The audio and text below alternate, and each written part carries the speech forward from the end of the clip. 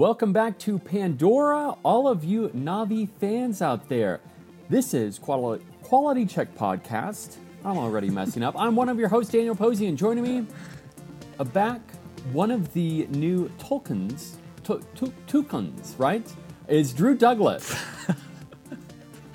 What are you talking about? All right, so the whales and... I'm scared. I almost think you might need to restart that. I know. So is it Tolkien?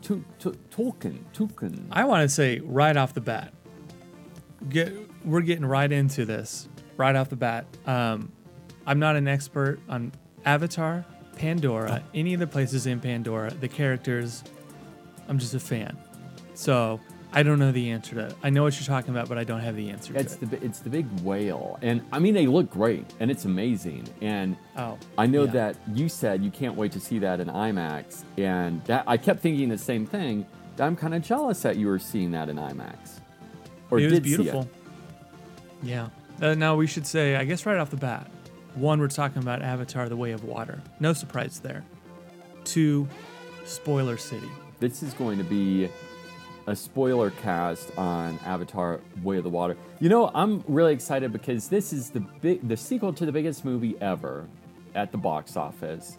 A lot of, I mean, the first movie's kind of, I'm not going to say scarred with hate, but there's a lot of people slamming it. And I mean, to be fair, I was also slamming the first movie for a while too, just in terms of the story. Graphically, it looked amazing. But now we finally get the return of Pandora after 13 years of waiting on Jimmy C, James Cameron, and company to update the technology or get the technology up to a point where they can start working on this. And in 2017, that's when they started shooting this. It took them about 3.5 years, 3 to 3.5 years to shoot both of the performance capture and then the principal or the photography outside of the performance capture. It's crazy to think that it's taken this long, but you have to respect Jimmy C. One, as we've talked about, the world building of Avatar, and two, the lengths that he will go to make the movie that he wants to make in the way that he wants to make it. Right? You know, if it's not time, we don't have the technology, we're not going to do it. It's been so long, 2009 since we've had a proper James Cameron movie in theaters.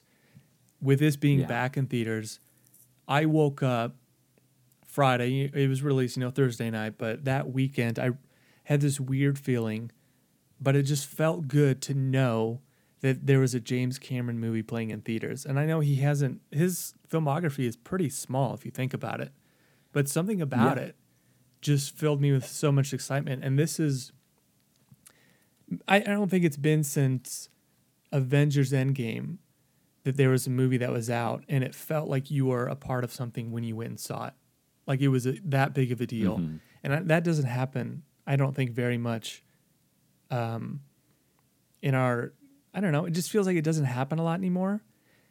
And I know we get big movies all the time and maybe that's why it doesn't feel that way, but for some reason, and maybe just because it's taken so long to get to this point where it could be released, but it felt like I was in a theater of quite a few people, and it felt like you were at a big event that you're going to remember for a very long time as just a big movie fan, right?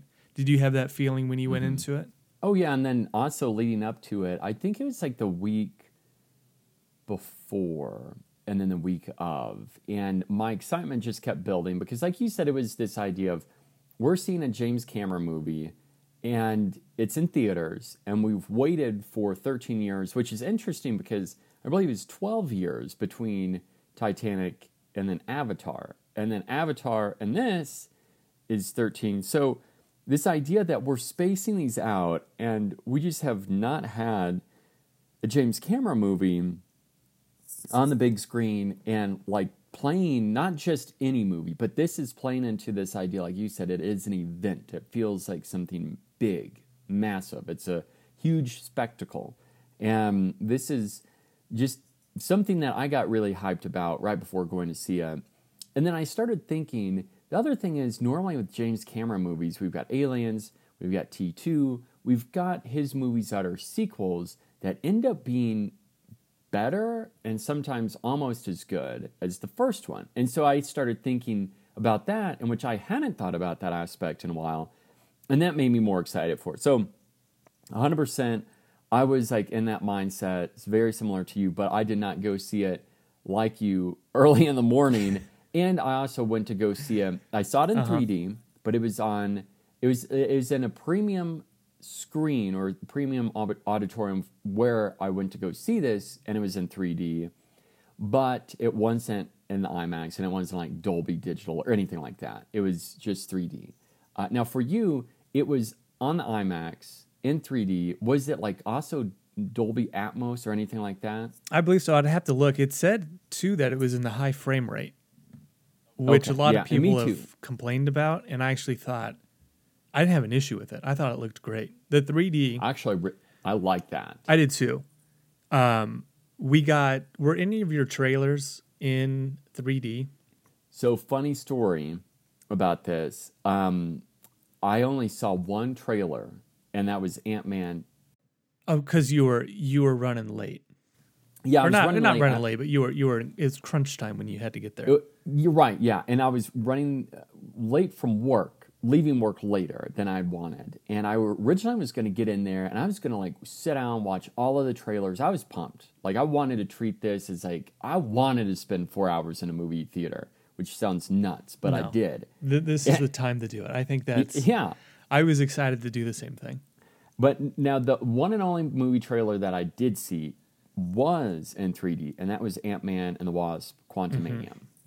I bring that up because one, and we'll get to some of the exclusives that IMAX got, but the only 3D trailer that we got was for Ant-Man. And so I put my glasses on, and immediately I'm like, uh-oh, I think I might have made a huge mistake, because I didn't think it looked good. It reminded, and I'm sure they didn't obviously piece that trailer together for 3D. Like Avatar was specifically made for 3D. So there a lot of love and care went into making it look the best it could. That trailer, though, I was like, this one, it just looked, it reminded me of like the 3D look when it's super popular like a decade ago. Yeah.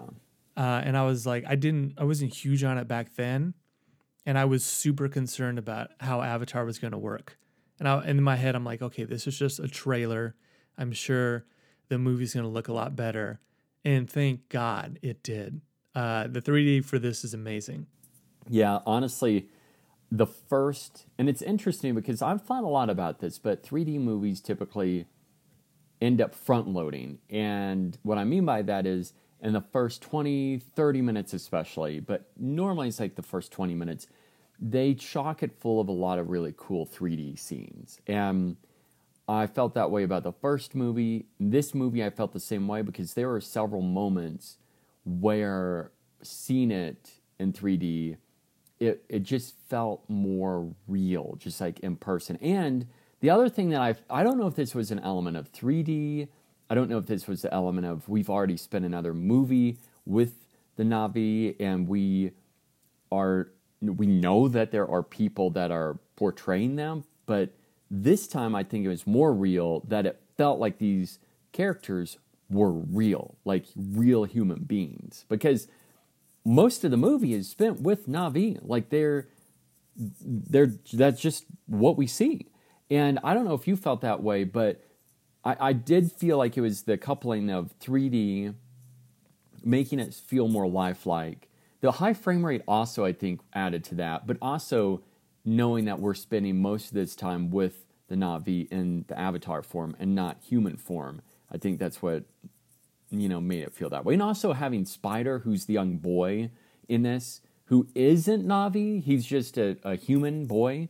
I having him there with the family and all people as well, or all Na'vi, that made it seem even more so like that. So that's kind of what I felt. And there was a time I actually kind of caught myself thinking, oh, wait, I'm not watching this isn't a human. This is all like computer. This is all generated by graphics. And it's blowing my mind because it made me forget for a little while that I'm not watching a real like human performance. It's all computer generated.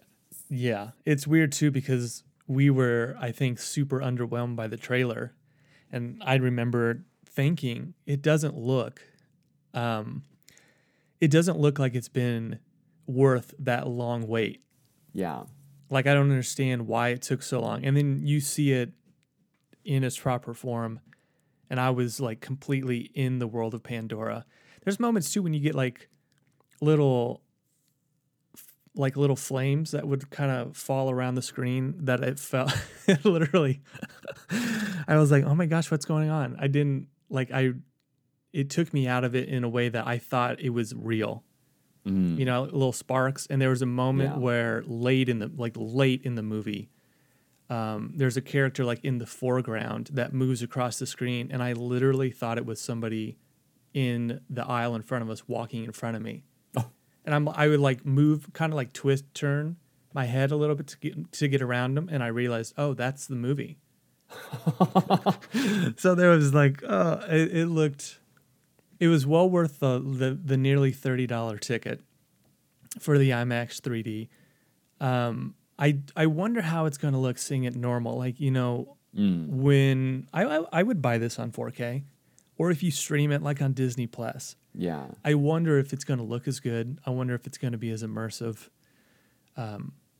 But if this is the kind of 3D technology, well, and I texted you this earlier, they're shooting all these movies now for IMAX, and the amount that they're shooting for IMAX is getting more and more. Like, it used to just be, we have 10 minutes of action that's going to be shot. Right. Now, like, more and more of that, the whole film is being shot for that format.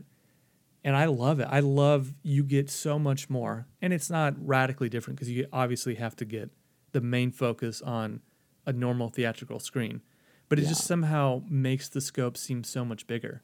Yeah, I think especially with Jimmy C, seeing the way that he has, how he just frames a shot in this entire movie seems so cinematic, and shooting it that way, I love.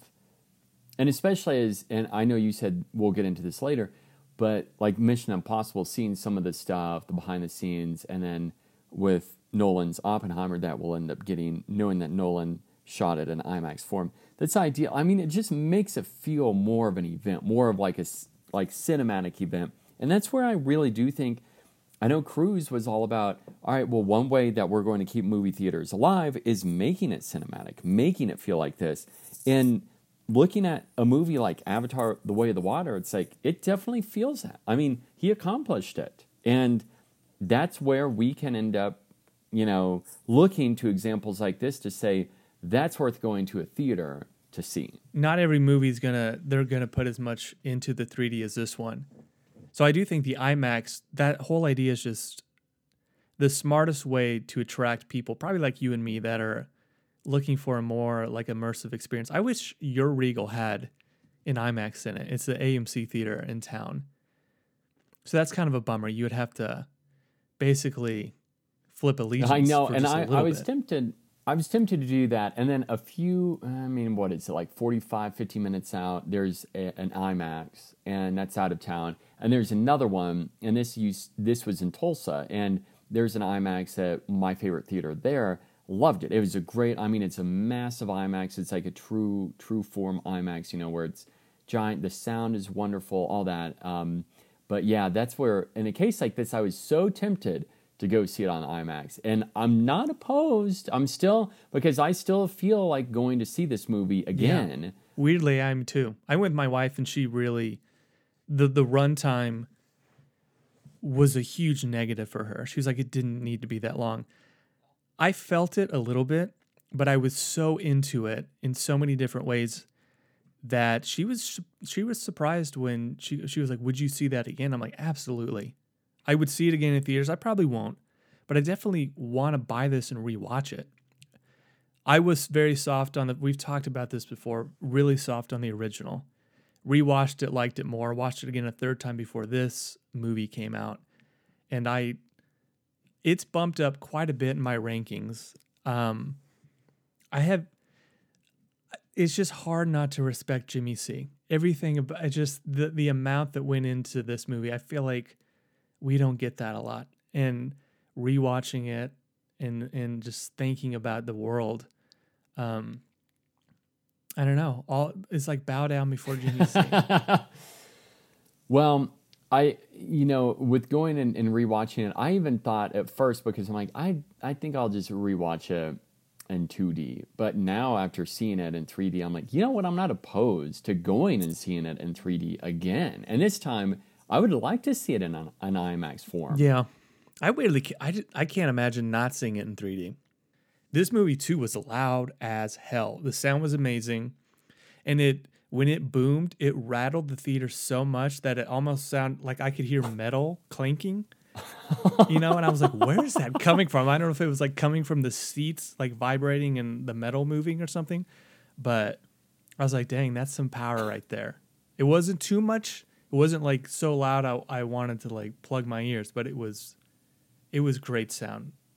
It's funny that you say that too, because that's one aspect of this movie where I'm like, man, it's just the sound of a James Cameron movie. He puts so much into his movies, but one is the sound. And like the sound design, it's all just amazing. It just sounds so good. Like the gunfire and the fire, and then the waves, and just everything. It just sounded so expertly created. And it's like every single shot and frame was meticulously constructed, that it felt like the entire movie was made with care. So I love how we're basically gushing about this, and you can pretty much determine what we feel about it so far. I mean, I want to say too, this movie is so long. The plot itself is pretty basic, but I walked away feeling overwhelmed. And that is another reason why I do want to see it, is because it's so long. There's so many different moving pieces. And while the plot is pretty simple, it's hard for me to discuss this movie. I feel like I really need to watch it like two or three more times. And that's interesting too, because we do just dive right into the movie. Like it starts and we get it going. I did find like there are several questions that I do have, and we'll get into that. But the first, as you mentioned, with it being so overwhelming, I love the fact that we're basically watching, in a sense, an animated movie where it's like the Lion King, the new Lion King. I mean, we do have the interaction of real, like Spider, as I mentioned, and other humans, but outside of that, which it's a very small percentage for a 3+ hour movie, this feels like, it does not feel like an animated movie. It feels real. This is the first time I felt like Pandora, to me, was like, this is a real place. And now I'm starting to turn into those people where I'm like, I don't really want to leave it. Yeah, I was going to say, do you have pads? So that was the post-Avatar depression syndrome, which was a thing when the original came out. And I guess you could almost call it like a seasonal depression type thing. Yeah. Where people were so into the world and nature of Pandora that when the movie ended and they had to like go back into reality, and I guess it's not funny, because I have felt this way about like shows that I've been super invested in. Yeah. And I have a genuine sense of sadness that I'm like, I miss these characters, I miss these stories, I miss this world. But they felt like that deep sadness when they had to return to reality. I think of the two movies, this is the one I felt the most. I was moved with tears in my eyes multiple times in this movie, which I guess we could get into. Like, I was invested for whatever reason into this one more. And I think it has to do with the fact that the whole thing is just built around Jake Sully and his family. Yeah. And we're introduced to, I mean, there's moments where we're like, we see his kids being born and growing up, and then by the end of it, one of his sons dies, and it all comes full circle, and we have this dialogue about, the ocean and the water, and I'm not sure specifically what he says, but how is there before us and will be there after us. And for some reason, especially getting older, I think about mortality more, and this just hit the spot. All the family stuff got me good. I think about having kids and all that. I think that's why this one is so much more successful than the first one, is the stakes somehow feel so much bigger because it's all built around family and what are you going to do to protect it. And I don't know. Does Jake Sully make the right decision? Because he bolts where they were living because he's trying to escape the return of Stephen Lang's character. And I guess he does it for the right reasons. He wants to protect his family and then the people that he was living with, the community. But in doing so, he goes somewhere else and basically makes their life a living hell by putting them in the line of danger. And I'm like, what should Jake have done? And that's another reason why I think it moved the needle for me in terms of exploring the world of Pandora more. I mean, we're just seeing the creatures, the vegetation. We're seeing what it looks like at sunset. And we are getting this interesting eclipse. And we just get to see the Na'vi where there are different tribes. And there are different, it's the water people and the forest people. And like this idea of there's so much more to the world. And I love how Cameron was originally like, all right, well, we'll go explore another world. But then he's like, wait a second.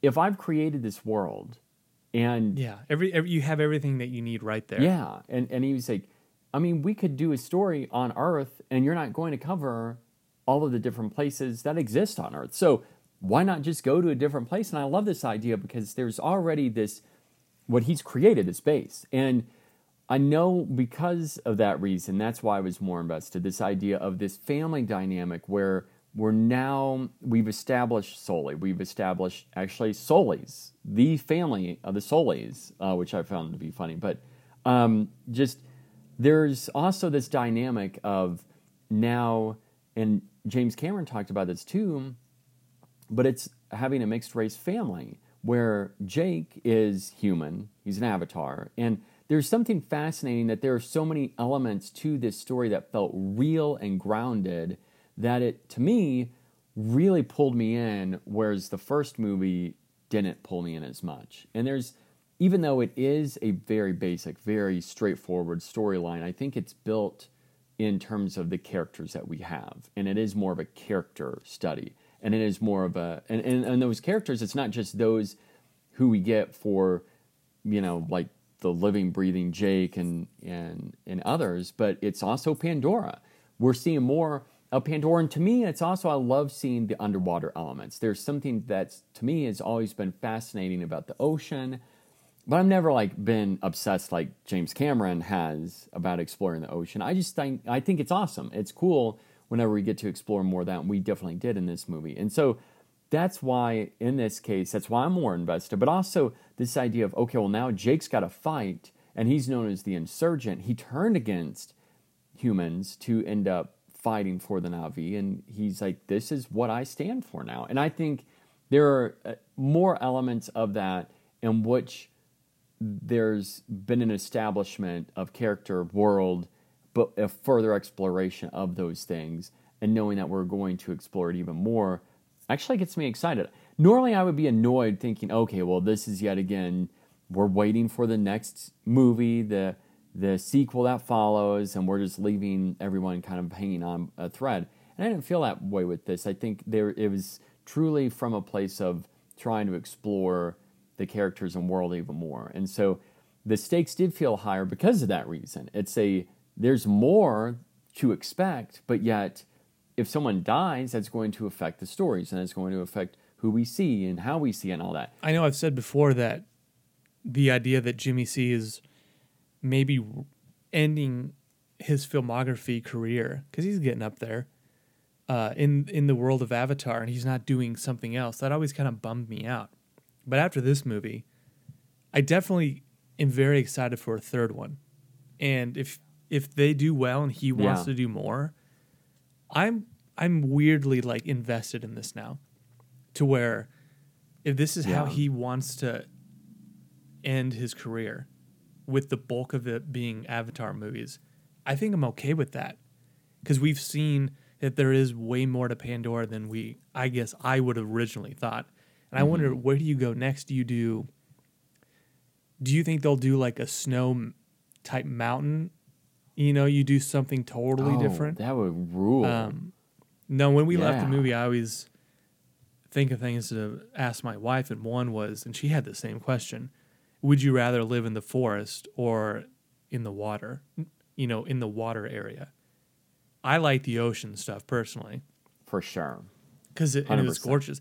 And this is the kind of underwater look that I think Aquaman got to a degree.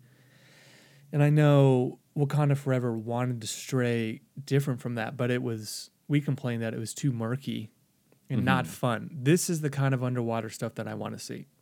It's gorgeous. It's amazing looking. I love one of the other things that got me emotionally beyond the family stuff was the character's connection to nature and the way that one of his Sully's sons connects with this. I don't even know. Is it a whale? I don't. Whatever that thing is. The whale thing. Speaking with it and connecting to it and the relationships they have. I love that so much. And I know Jimmy C's got a huge, like Avatar is deforestation and stuff like that. This is saving the ocean, saving wildlife. I think it's done in a way that's not smashing you over the head, but it's done where anybody with a soul should be able to watch that and go, he's not wrong. We should be taking care of our oceans and everything inside of it. He also does, the characters in the first one, the bad guys, they're bad. In this one, they're ramped up like by 20. I hated the bad guys in this so much. Stephen Lang, thank God, he had a thing with Men's Fitness recently where it was like, look at his gym and his fridge. And I don't know Stephen Lang outside of the characters that he plays. He usually is like kind of a rough and tough guy. Right. I feel like a guy that doesn't seem very nice. He was so tender in this interview, and I was like, oh my gosh, he seems like such a jolly fellow, which is good to see because I can't stand him in these movies. He's such an a-hole. Yeah. They had the New Zealand men on the boat that drove me crazy. I hated them so much and was just rooting for them to die so much. So props to creating these awful characters. What do you think about Stephen Lang coming back? I had no idea he was going to be the main antagonist in this. He comes back. He's now a full Na'vi member in terms of his look because he dies in the original. I didn't know this. And this is maybe my biggest annoyance is by the end of this movie, he's saved by his son. And I was like, oh my God, he survives? Really? We got to bring this guy back? And I guess he's going to be the main villain for at least the first 3. Huh. And I think that they said that he's in all the first 4 movies. He's going to be in it as some sort of antagonist. I don't know if I like that. We can't come up with something else. All right. So the Stephen Lang stuff, I have a question because I'm curious and I don't know if I missed something or not. But before I get into how I feel about it, how did he come back in this avatar? Because they took his memory and put him in this avatar body. As you said, he clearly died. But there was some time that passed on. I'm kind of confused. Why did that not happen immediately? Was that something that they found his body and they used his memory, but wouldn't that have decayed and died? I'm a little confused with what happened with that. How do they transfer his memories and all that stuff? Even though he's not the same person, he basically is. So, how did they get that? I'm assuming they got his body relatively fast after he died and somehow took what they needed. This is the thing with this world is James Cameron, if he needs to, in every movie, in any situation, he can be like, oh, we have this technology. And this apparently was, true. I guess, something they had. One of those situations. Yeah, and they do that some other, I can't remember what, but I was like, oh, that, they literally he just created something just to fill this plot. I can't remember what it was. But it was something we hadn't been introduced in, and then it was just like, oh, we can do this. And I'm like, okay, I guess that makes sense. There's a lot to this world that we don't know. So it's basically a free-for-all of whatever we need he can create. I'm mostly okay with that, I think. He was cool in this movie. I just don't know if I need him at least one more time, let alone 2 more times. Right, and that's where I was a little upset that he, like you said, his son saved him because then I'm like, wait, hold on. So you're telling me Spider, who spent the entire movie hating him, couldn't kill him? He wasn't even killing him. He just basically wouldn't let him die. So that's the thing for me. I had a little bit of a problem with that, but I mean, it's like, all right, whatever. I think it kind of makes sense. It does. There is a moment where Spider is about to get his throat slit, potentially. And Stephen Lang's character is just like, no, I'll trade you, and makes the deal, even though he said that he wouldn't. So I think there's a lot of emotional. They got a lot to get. I think by the end of this, and I thought Spider was gonna full on join their side. I think by one of these movies, they're gonna reconnect and they're gonna be on the same page. Yeah, I agree. And I'm surprised it didn't happen in this one, but I think Spider's going to have to grow up a little bit. Did you like the Spider character? I think it's an interesting idea, but it was probably my least favorite thing. Yeah, I think so. I didn't hate him. I just didn't love him. I think that was probably the weakest link, to be honest. I do love the concept. I like the idea, and I like how Jimmy C tried to work that into like how would a family like basically adopt him, bring him in? And he loves having kids in movies. We got Aliens. Yeah. We got T2. We have this one. What? Anything else? I think that's probably it. Yeah, I would say. I mean, I'm sure going back there'd be other elements. Like you can't really say True Lies because it doesn't really feature Harry's kids all that much. She's not in it a ton. But I will say too, walking away from this movie, this is James Cameron's like greatest hits. The back half of this is like straight up Titanic. We got horror elements from like Terminator or T2. Obviously Avatar.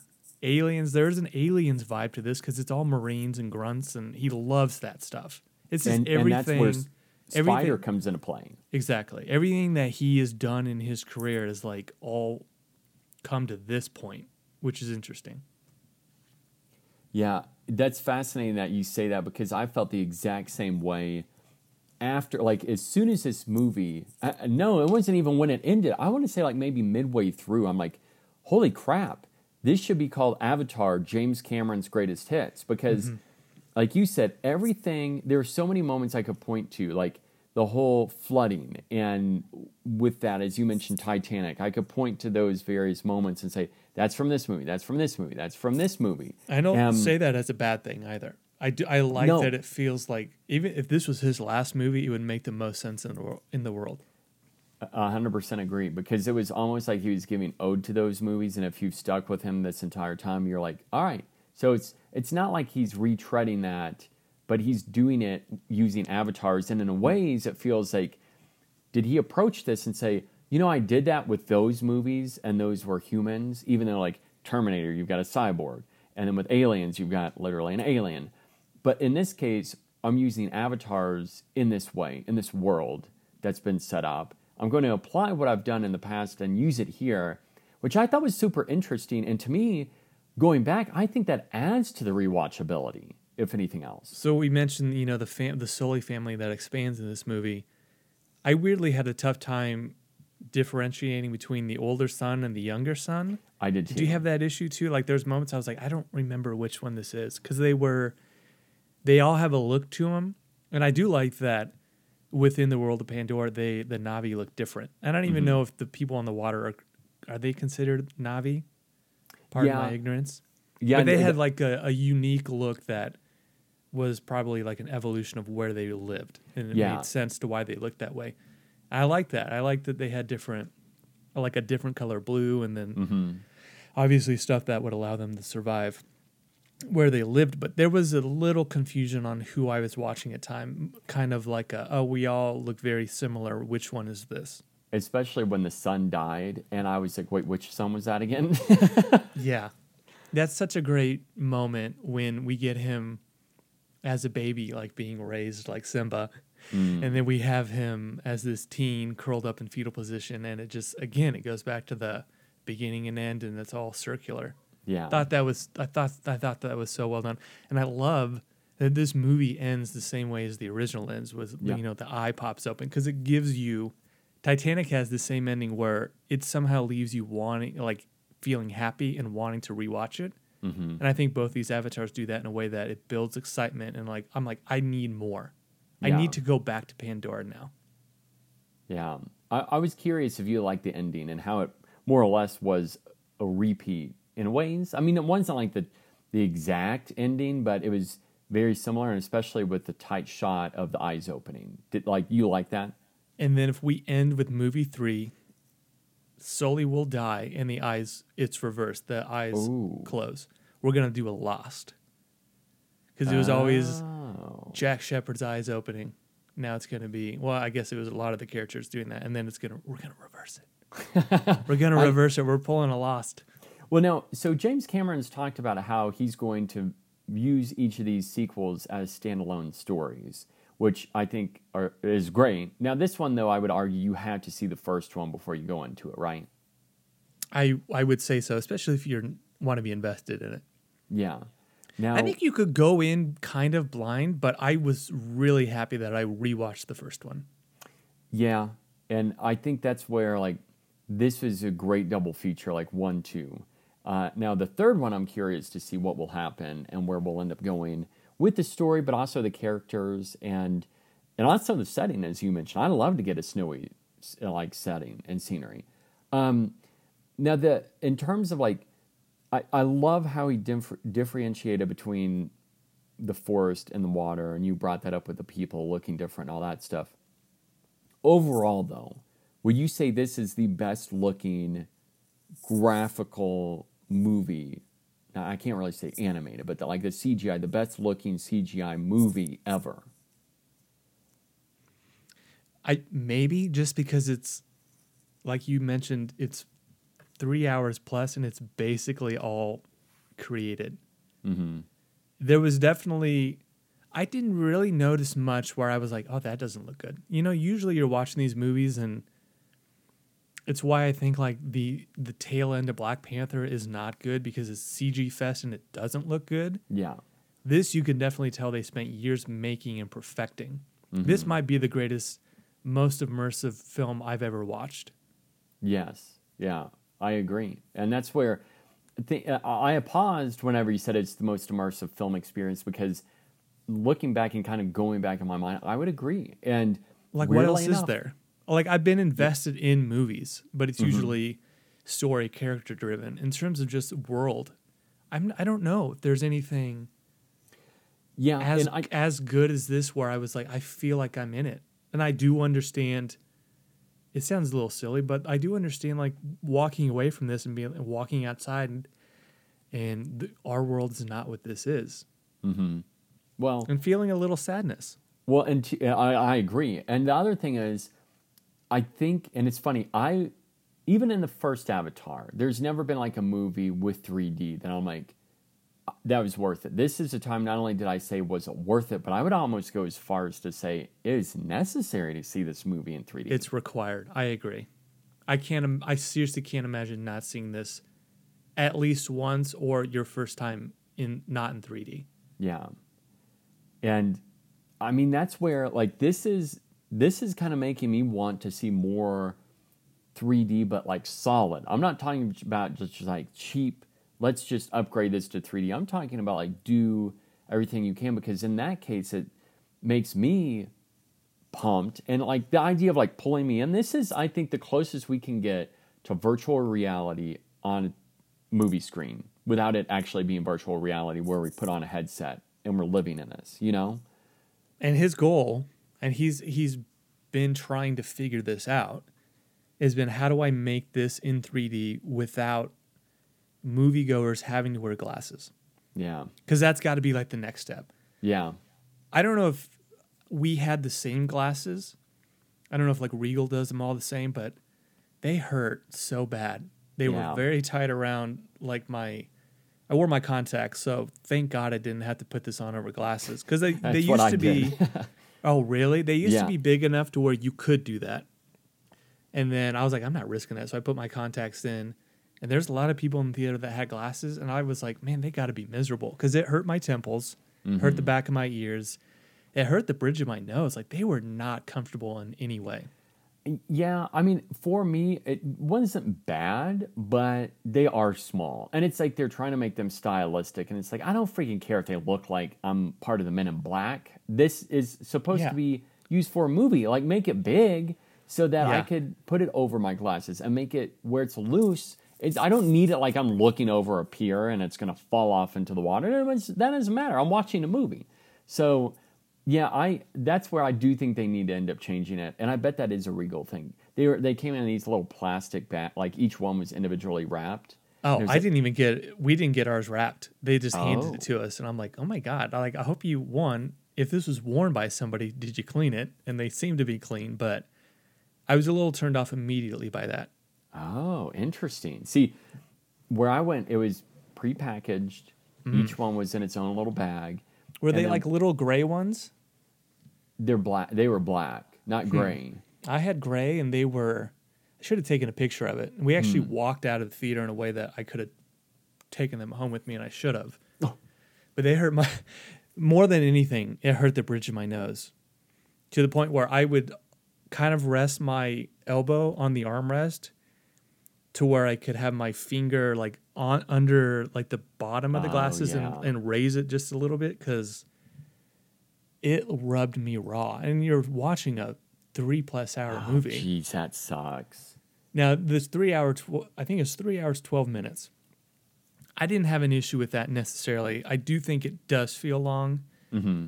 I didn't hate it. It didn't bother me. But there are moments, stretches of this movie, one where we're like taken away from Jake and all these characters. Like, we'll follow Stephen Lane's character for a little Yeah. bit, and we won't see Jake for a long time, or we're with the kids.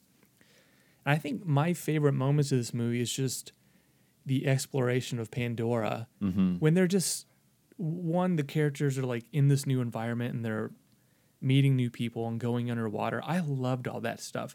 I Yeah. could see people finding that very meandering, but I actually was my favorite thing of just taking me underwater, and that's James Cameron in his element of let's have fun in the ocean. Yeah, I agree. That was my favorite too, where we're exploring this world, but it's the family, and it's the family dynamics of each one is going through this new place on Pandora in their own way. And it's like how the kids are fitting in, but it's like that dynamic. But more than that, it's like how they're hunting, how they're using these new creatures, how they're talking to these new Na'vi. And like, I just, as you And said, they're trying to find someone to bang. yeah. Like instantly. Now Sigourney Weaver's back. I didn't know how she was back.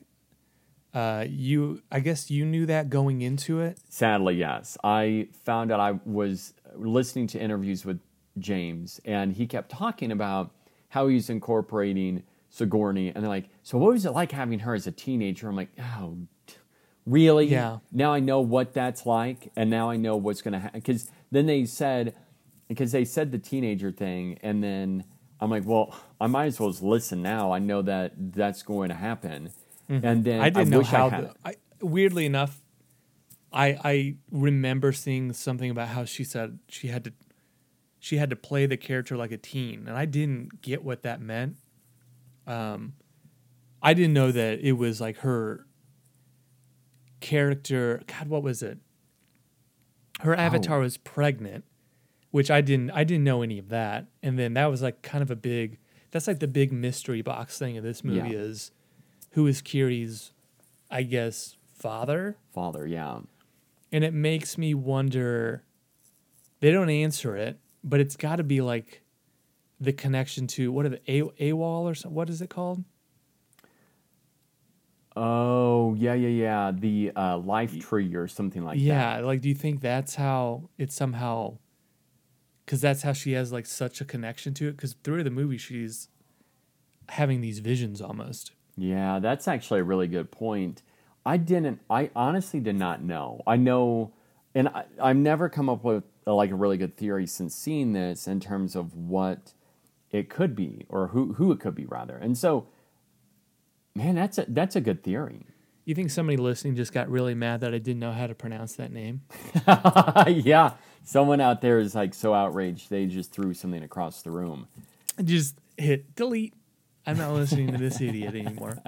Yeah, I thought that was interesting. I'm surprised we didn't get an answer. We don't know who Spider's mom is, and it made me wonder if it was Sigourney Weaver's character, because Stephen Lang's character and Sigourney are kind of together in the first one in terms of they're in the same setting, and then they separate. And I didn't know if they were smashing at some point. Yeah, I've wondered that. Do you like? I feel like I know Kate Winslet is in this movie, but that character wasn't in this a ton. She didn't leave too much like any of these new characters leave an impression on you. Honestly, the only one that did was Cliff Curtis's character, which is the king of this world. Yeah, he was cool. And that's the only one that, to me, was like, and even then it was like kind of, I'm not going to say passive, but he didn't really make as much of an impact. I will say I connected a lot more to Jake in this movie than in the first movie. And I'm not even married. I don't even have kids. And I was connecting more to him. But also, everything about his family and all of the kids I liked more. And even Spider to a degree. Like, I liked seeing that core group explored. And even to a degree, Stephen Lang, even though with him coming back in this, I'm like, that's okay. Like, it's interesting. I mean, they take it in an interesting way, a better way than I would have predicted. But again, where do we go next? Because was he going to turn into like a whale? Like, what are we going to do to make this character interesting and not just be repetitive? We don't need to get into that again. But now, one thing I will say, and you brought this up, and you said that you feel like it might feel a little meandering to certain viewers out there, but to me, I would love to see in the third or fourth movie, probably the third film, where we're truly exploring Pandora and we go on like this mission. It's like an Indiana Jones mission, and we're just having to retrieve something, but it's an exploration of the world and how these other groups and tribes interact with each other, and what do their worlds look like, and what kind of boundaries do they have? Do they prefer to stay closed off, because it seemed like that was the case with this water tribe or group? Would they prefer not to interact with the forest people or Na'vi? And, so there are a lot of those questions that I've got in terms of, and it didn't hinder or hurt my rating of the movie, but more along the lines of, that's what made me want to see more of this, because I'm curious. I just want to know more about this that's been created. And the fact that James Cameron's created what he's basically called the Avatar Bible is fascinating, where he wrote this, and then for all of the writers, he's like, okay, now read this. I've created this. You have to read this, and you have to know this before you start working. He's like, turn to James chapter 3, verse 7. Now, in terms of what's next, are you excited to see, like in Avatar 3, this idea of exploring more of the world? But I mean, are you worried? That's what I'm getting at. Are you worried in terms of bringing back Stephen Lang and it's just going to be another fight, another war, more or less? That's my big concern, because I do think we've set up that the world is so massive that there could be a million stories to tell. I just don't want it to be such a high stakes thing, and I don't want it to be a constant battle between these two, because it's starting to feel like, those Fantastic Beasts movies, it was always Grindelwald versus Dumbledore setting that fight up. And they had a 5-movie plan, and you're like, why just do it in 2 movies, if anything? Do it in 1, maybe 2. And I feel like we're getting this. It's going to be a 3 or 4 movie setup for this final one-on-one battle, and I don't like that necessarily. Yeah, and especially with Jimmy C saying, you think where it's going, and especially in Avatar 4, and then it just pulls the rug out from under you, and in his words, it left the executive saying, holy F, which is like, what happens in the movie? I know what's going to happen. At this point, though, I feel like we have to trust Jimmy C. Do you think he would be annoyed by 2 idiots on the internet calling him Jimmy C? I think that he would feel like a made man, like it's the mob, and he's now been made. Although I feel like he's felt like he's a made man ever since Titanic came out. I'm sure he's felt like that since freaking T2 at least. Aliens, probably the Terminator. True. He's he's such an interesting person because you can tell his ego's like off the charts, Yeah. but he's also brilliant. I don't know what to think. Now, where does this do you count Piranha 2 as his first movie? Because he doesn't count that as one of his movies because I think he got like fired 2 weeks into it or something. So at this point, he's done essentially 8 movies, not counting, the documentary stuff. We have The Terminator, which was like the OG. Aliens, T2, The Abyss, True Lies, Titanic, Avatar, now Avatar 2. Where does this what's your number one? Man. And then where does this rank? And I will say, I don't think I've seen The Abyss one time. I don't think I've ever seen like his version of it, which apparently is, I think, 28 minutes longer. He says that the studio made him shave off 28 minutes or, a half hour. I know that people say that makes a huge difference in that movie. That's not one of my favorites, but I know he says the 4K remaster should be out by March at least, and it's going to have that version, his version. So I'm looking forward to rewatching that one. So I want to like kind of scrub that one because that would probably be my least favorite after one viewing, but I don't feel like I've adequately seen the right version. Yeah, and I don't know why that took me 14 minutes to say, but what's your number one? Where does this sit in his, we'll say, 8 films? My number one, I feel, has to be T2. I just love that movie. It's one of my favorite movies of all time. It easily goes in my top 5 favorite movies of all time. I just love that. Yeah, it's an amazing movie. I've for years have said that movie is an almost perfect film because of hitting so many like points of drama, points of action. It's like an emotional movie. It's the whole father-son relationship, very similar to Avatar 2, but it's exploring the father-son dynamics, especially coming from a single mother. This movie sits really high on my list. This movie sits above Avatar. This movie sits above Titanic. Oh, goodness gracious. No. Yeah. I'll allow it because it's your opinion, but I don't agree with that whatsoever. Now, I want to go back and rewatch Titanic because it's been a little while. And seeing Avatar 2 in the movie, it makes me want to see Titanic 3D, like him restore that, but in 3. But then again, since it wasn't shot in 3D. It's not going to look good. Yeah, so... What if he's like, I want to shoot it shot for shot, remake, get everyone back, but we're going to do it for 3D. And then, could you see him doing that? Yes, I could. I really could. So I've been watching Jimmy C movies, one, to get ready for this, and then just because he's so good. I rewatched T2 the other day. I still think that's great.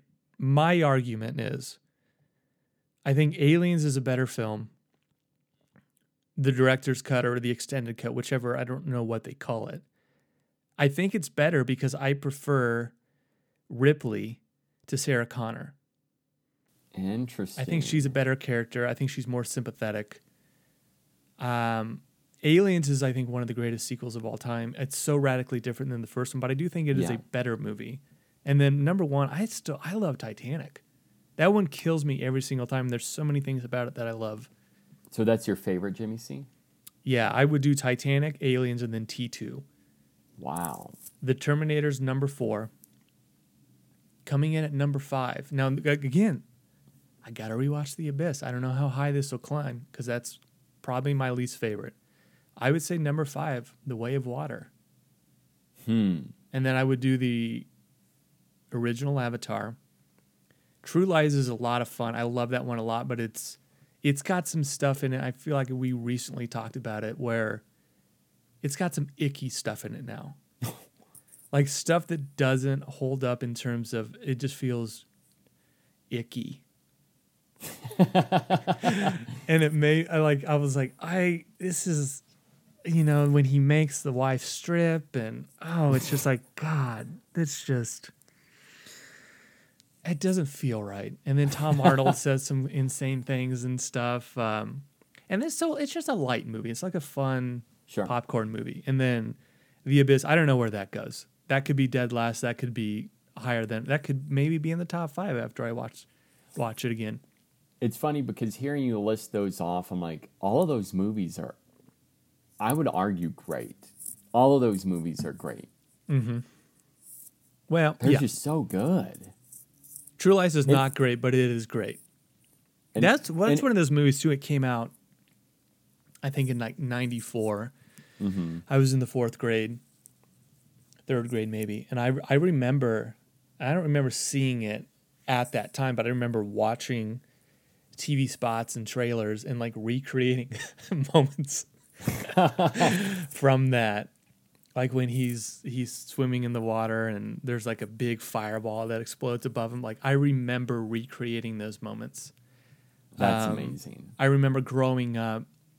I don't know when I saw T2 for the first time, but I remember thinking and like idolizing Edward Furlong's character because he was a kid in this awesome movie, and just thinking he was like this badass that was so awesome. 100%. He like tapped it, like Cameron like tapped in to something that adults were losing their minds over, but also kids were like, "That's awesome," because there's a kid like me in that movie. Yeah. Maybe not to extent where I was like stealing from ATMs, but like this, like I could see myself as this young boy in this wild world. But wanting to wear a jean jacket and you want to have like a similar hairstyle, maybe ride on a motorcycle, stuff like that. Exactly. Oh yeah, I had my hair long like furlongs, and it was I thought he was really like just dope, super dope. Which is funny to think about. And he was like in the beginning of the movie, he's like on a dirt bike. I'm like, I'm riding my bike through the neighborhood and just thinking I'm freaking John Connor. So I don't know. It's fun to like think back on that and just how long.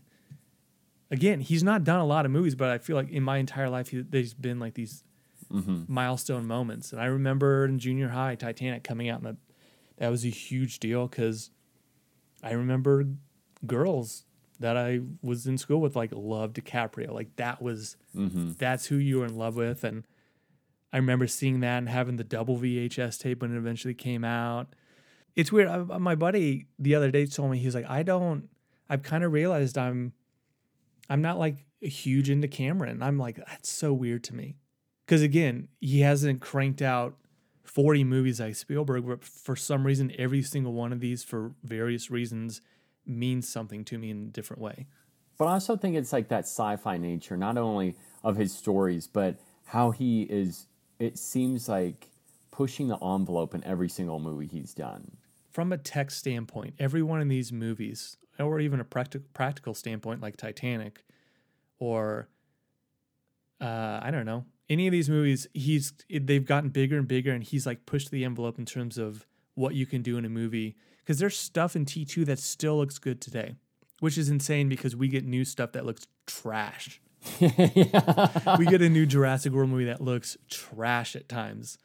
And he's made something that way back in 1990, whenever they're shooting that or making it, looks amazing.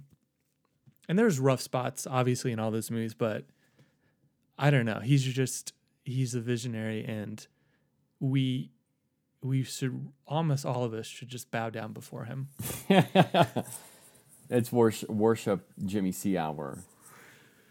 I love it. And it's hard. I was thinking with directors like Scorsese or Spielberg, and they've done so many movies, so many great movies, and James has done so few movies. But if you could only take one filmography and those are the movies you could watch, you can never see a Spielberg film again, or you can never see a Cameron film again. Like, which ones are you going to want to rewatch? And it's actually, with only 8 movies, it's hard for me to say I would rather have Spielberg. Because I honestly think I would rather have Cameron's filmography and watch those movies. Honestly, yeah. And that's insane. Because Spielberg's done dozens and dozens of good, great masterpieces, like in that range. And it's so wild. I don't know. Something about James Cameron. Again, going back to what I said at the beginning, we're going full circle. It feels right to have a James Cameron movie in theaters, a big one. Well, you could always couple this with Babylon, because I think Babylon's like 3 hours, right? There's a full day right there, 8 hours. Full work day. That looks terrible. Now, before we got some IMAX exclusives. and all these are online at this moment. We were supposed to get a Creed 3 like first look in IMAX. Didn't get that, so that kind of pissed me off. But we got Mission Impossible: Dead Reckoning. It was about a 5-minute look at them doing this crazy ass stunt. That there's a moment we follow Tom Cruise on this ramp. He jumps over this cliff, and then I'm assuming it's the drone shot, just shoots right down, and we see him just falling to his death, basically. And my gut seriously dropped because it looked so amazing in IMAX. That looks fantastic.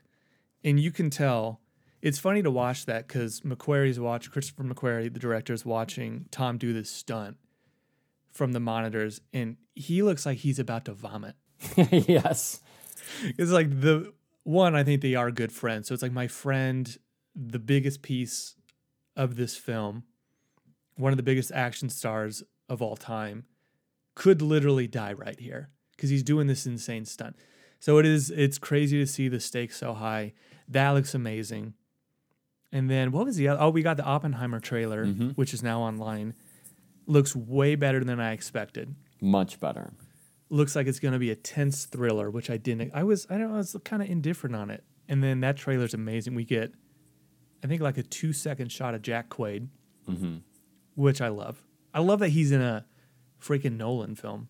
Yeah. I mean, this movie is stacked. This has an incredible cast. It looks amazing. It looks, just watching them, preparing to watch the bomb explode for the first time. Like that, it actually kind of, the power of that and then what it could mean and the destruction, it actually like makes me sick to my stomach. The whole trailer was just filled with this crazy sense of dread that I did not expect. So that looks really good. Both of those things look incredible. I will say that the Oppenheimer, I did not get either of those in the theater since it was not an IMAX. I watched Oppenheimer first, and then I watched Mission Impossible, and it dropped like the extended cut online. Which is about 5 minutes longer than what we got. It's crazy. It's almost 10 minutes, and I love it. I love every second, and I've saved that video. I will go back and rewatch that over and over until that movie comes out. Makes me so incredibly hyped for it. I love at one moment Cruise is he's like, we need to test. I don't know if he's testing like the parachutes, or he just like jumps off the thing. He's not even on the bike. He just like see ya, and he jumps off. Yeah. I was like, oh wow, this guy has a death wish. I love how it starts with him. Oh no, that was the teaser where it's teasing and he jumps from a helicopter and he's talking and he's like, oh, I better get back to work. And he's just like talking midair. It's like, oh, I'm not falling to earth. No big deal. The guy's amazing. I mean, just knowing that he does this for our entertainment, it's kind of sick, but I also love it. And I feel like everyone else loves it too, based on the comments. I think he's doing it beyond entertaining us. I do believe that's a big part of it, but I think it's something inside of him that he needs. It's like people that like climbing like mountains and crap, It's feeding something inside of him. I could see that. For sure. And we're here for it. So before we go, we're doing something for the first time. We usually are recording in 2 different states. You're not in Missouri at the moment. You're with family in Colorado. And tomorrow, you're going to be staying, we mentioned this last time on the podcast, you're going to be staying at the infamous / famous Stanley Hotel, also known as, in my head, the Overlook Hotel from The Shining. Are you excited? I know you're excited, but like being one day, are you going in the morning? Like when are you doing this?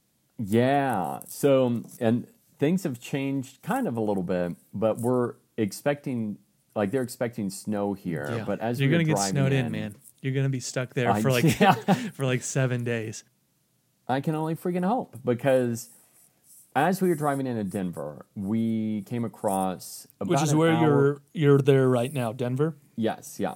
As we were driving in, had about an hour and a half of driving through areas where it had snowed, and we assumed that it was overnight. And there's a lot of snow in some places, but as we got closer to Denver, no snow. Now, the hotel is almost an hour and a half north west of Denver in Estes Park. And we're leaving in the morning. So at the time of this recording, literally this time tomorrow night, I will have just done the Shining tour at the hotel, 24 hours from now, which I found out some very interesting things about that. I will get to that here in a minute. But so right now, at the time of the recording, we haven't gone, but by the time this is posted, I will have finished going to the Stanley Hotel. I'll be back in Denver. So I am so incredibly hyped. I'm getting actually nervous because I want to end up taking photos and video, and I just want to enjoy the experience. But it's just not the threat of snow, but it's just what's going to go wrong that's going to mess this up. And it's funny because I'm going with my dad, and it's just the two of us. He is so incredibly hyped for it as well. And in addition to us going there, we're going to arrive in the morning, and then we're going to tour a little bit. And we can't check in until 4 o'clock, but we want to tour and check things out in the daylight and get some photos and video and all that stuff. Because guess what? Outside, there's a miniature version, a smaller scale version of the maze. That'd be outside fun. of the hotel. I really hope it just like you're drenched with snow. So did you figure out that we kind of joked, if you are forced to stay there because of weather, do you have to pay for that? Do you know yet? Oh, that's a good question. I don't know. I should have asked them last night because I called and I ended up changing our reservations, which I need to change that a little bit more because by the time we get there, we want to do all the outdoor stuff. And then in the evening, we're going to eat at a restaurant there, which is like a pricey restaurant, but it's like not like super pricey. It's like in the middle of the road, I guess you could say. But it's still like you're paying a lot for like a meatloaf is made with bison and lamb or something like that. Yeah, and you're on a trip. So I guess my argument is you're probably going to spend some, but it's worth it, right? Yeah. Oh, yeah. And then, so in addition to that, there is the Shining tour. So we're going to do dinner. We're going to, go back to the room for a second. Then we're going to go on the Shining tour. And then on the Shining tour, they take us around. They tell us a little bit about the hotel, the spirits, stuff like that. And it's meeting with the Shining. Then they will take us to a prop from the movie. And I just found this out last night. And my dad does not know this, but they told me. And I am so hyped. It's the freaking axe from the movie. Is that the one that he like actually used to beat down the door? I'm actually, I hope we get to like get up close and look at it because that I hope so too. I really hope that's the axe that he uses to chop in to get to Danny and Wendy because I just like, and that is just gaining my excitement. I'm causing me to gain more excitement because I'm just thinking more and more and more about this. It's basically haunting me. I'm turning into Jack Torrance because I'm thinking about Jack Torrance and his family. And I just can't stop like obsessing over this. And it's funny because I came out here, as you mentioned, for family, and we've been with them for 2 days now, and it's great. And now it's kind of like a break in the week, and then we're doing this, and this is so incredibly different. It's like, doing a 180, and this is something that as a kid I've wanted to do. And even my dad is like, since the movie came out in 80, it's now been for 42 years, that would be cool to go there, and now that's actually happening. And it's a huge bucket list item for me. Yeah, and it's funny because I asked my sister last night the same of what we were talking about. And I said, hey, would you all be up for going and touring, like Estes Park, which is where the Stanley Hotel is here in Colorado? Would you be interested in doing that in a couple of years, like say 4 or 5 years, maybe 6 years? And she said, yeah, that'd be great. I'm like, and that way we could stay at the Stanley Hotel and dress up my niece like Danny. And she was like, I'm not okay with that. She's like, we are not staying at the Stanley Hotel. I will not go anywhere. We'll drive by it. But she's like, I'm not staying there. I'm not taking my daughter into the Stanley Hotel. Now, to get to the hotel, do you have to weave around the mountain like they do in the movie? I think yes. And because that's kind of freaky. It is. And I wish I had my drone pilot's license to be able to shoot. But it's also weird because that is national property. So I don't know if I would actually be able to do that without a larger permit, which is technically, that would take a lot more time. And so that's much more of a headache. But in terms of like going into the hotel, they have a gate. And apparently I haven't seen it from the outside, but I will take photos and video when we get there. But apparently there's a giant gate, and they literally close it if you aren't going in or if you're not parking, which I find to be interesting. You got to do that to shoo away any people that, are just are just wanting to take pics or something. Yeah, yeah. And I'm pretty sure that's it because they said, just when you pull up, show them that you've got a reservation, they'll let you ride in. I'm like, now, wow, what happens if I go up there and I'm like, I want to book a room? Can I do that on the fly? That's a good question. I mean, I assume so. Got so many questions right now. But what would be funny is if you do that, but you only do that to sneak in, take photos, and then leave. Well, I'm jealous. I wish we could do that. And you said it's really cold there. It's about 37 here in East Tennessee. And yeah. So it's feeling like winter for sure. I can't imagine Colorado right now. So no joke, the temperature is going to drop Wednesday morning on the drive back. It's going to be -11. Yeah, I was looking at Kansas City for this upcoming Chiefs game this weekend. And over the weekend, Christmas, it's in the negatives too. And that's, oh boy. It's absurd. I want to go. Absurd. It's like I want to go to Pandora.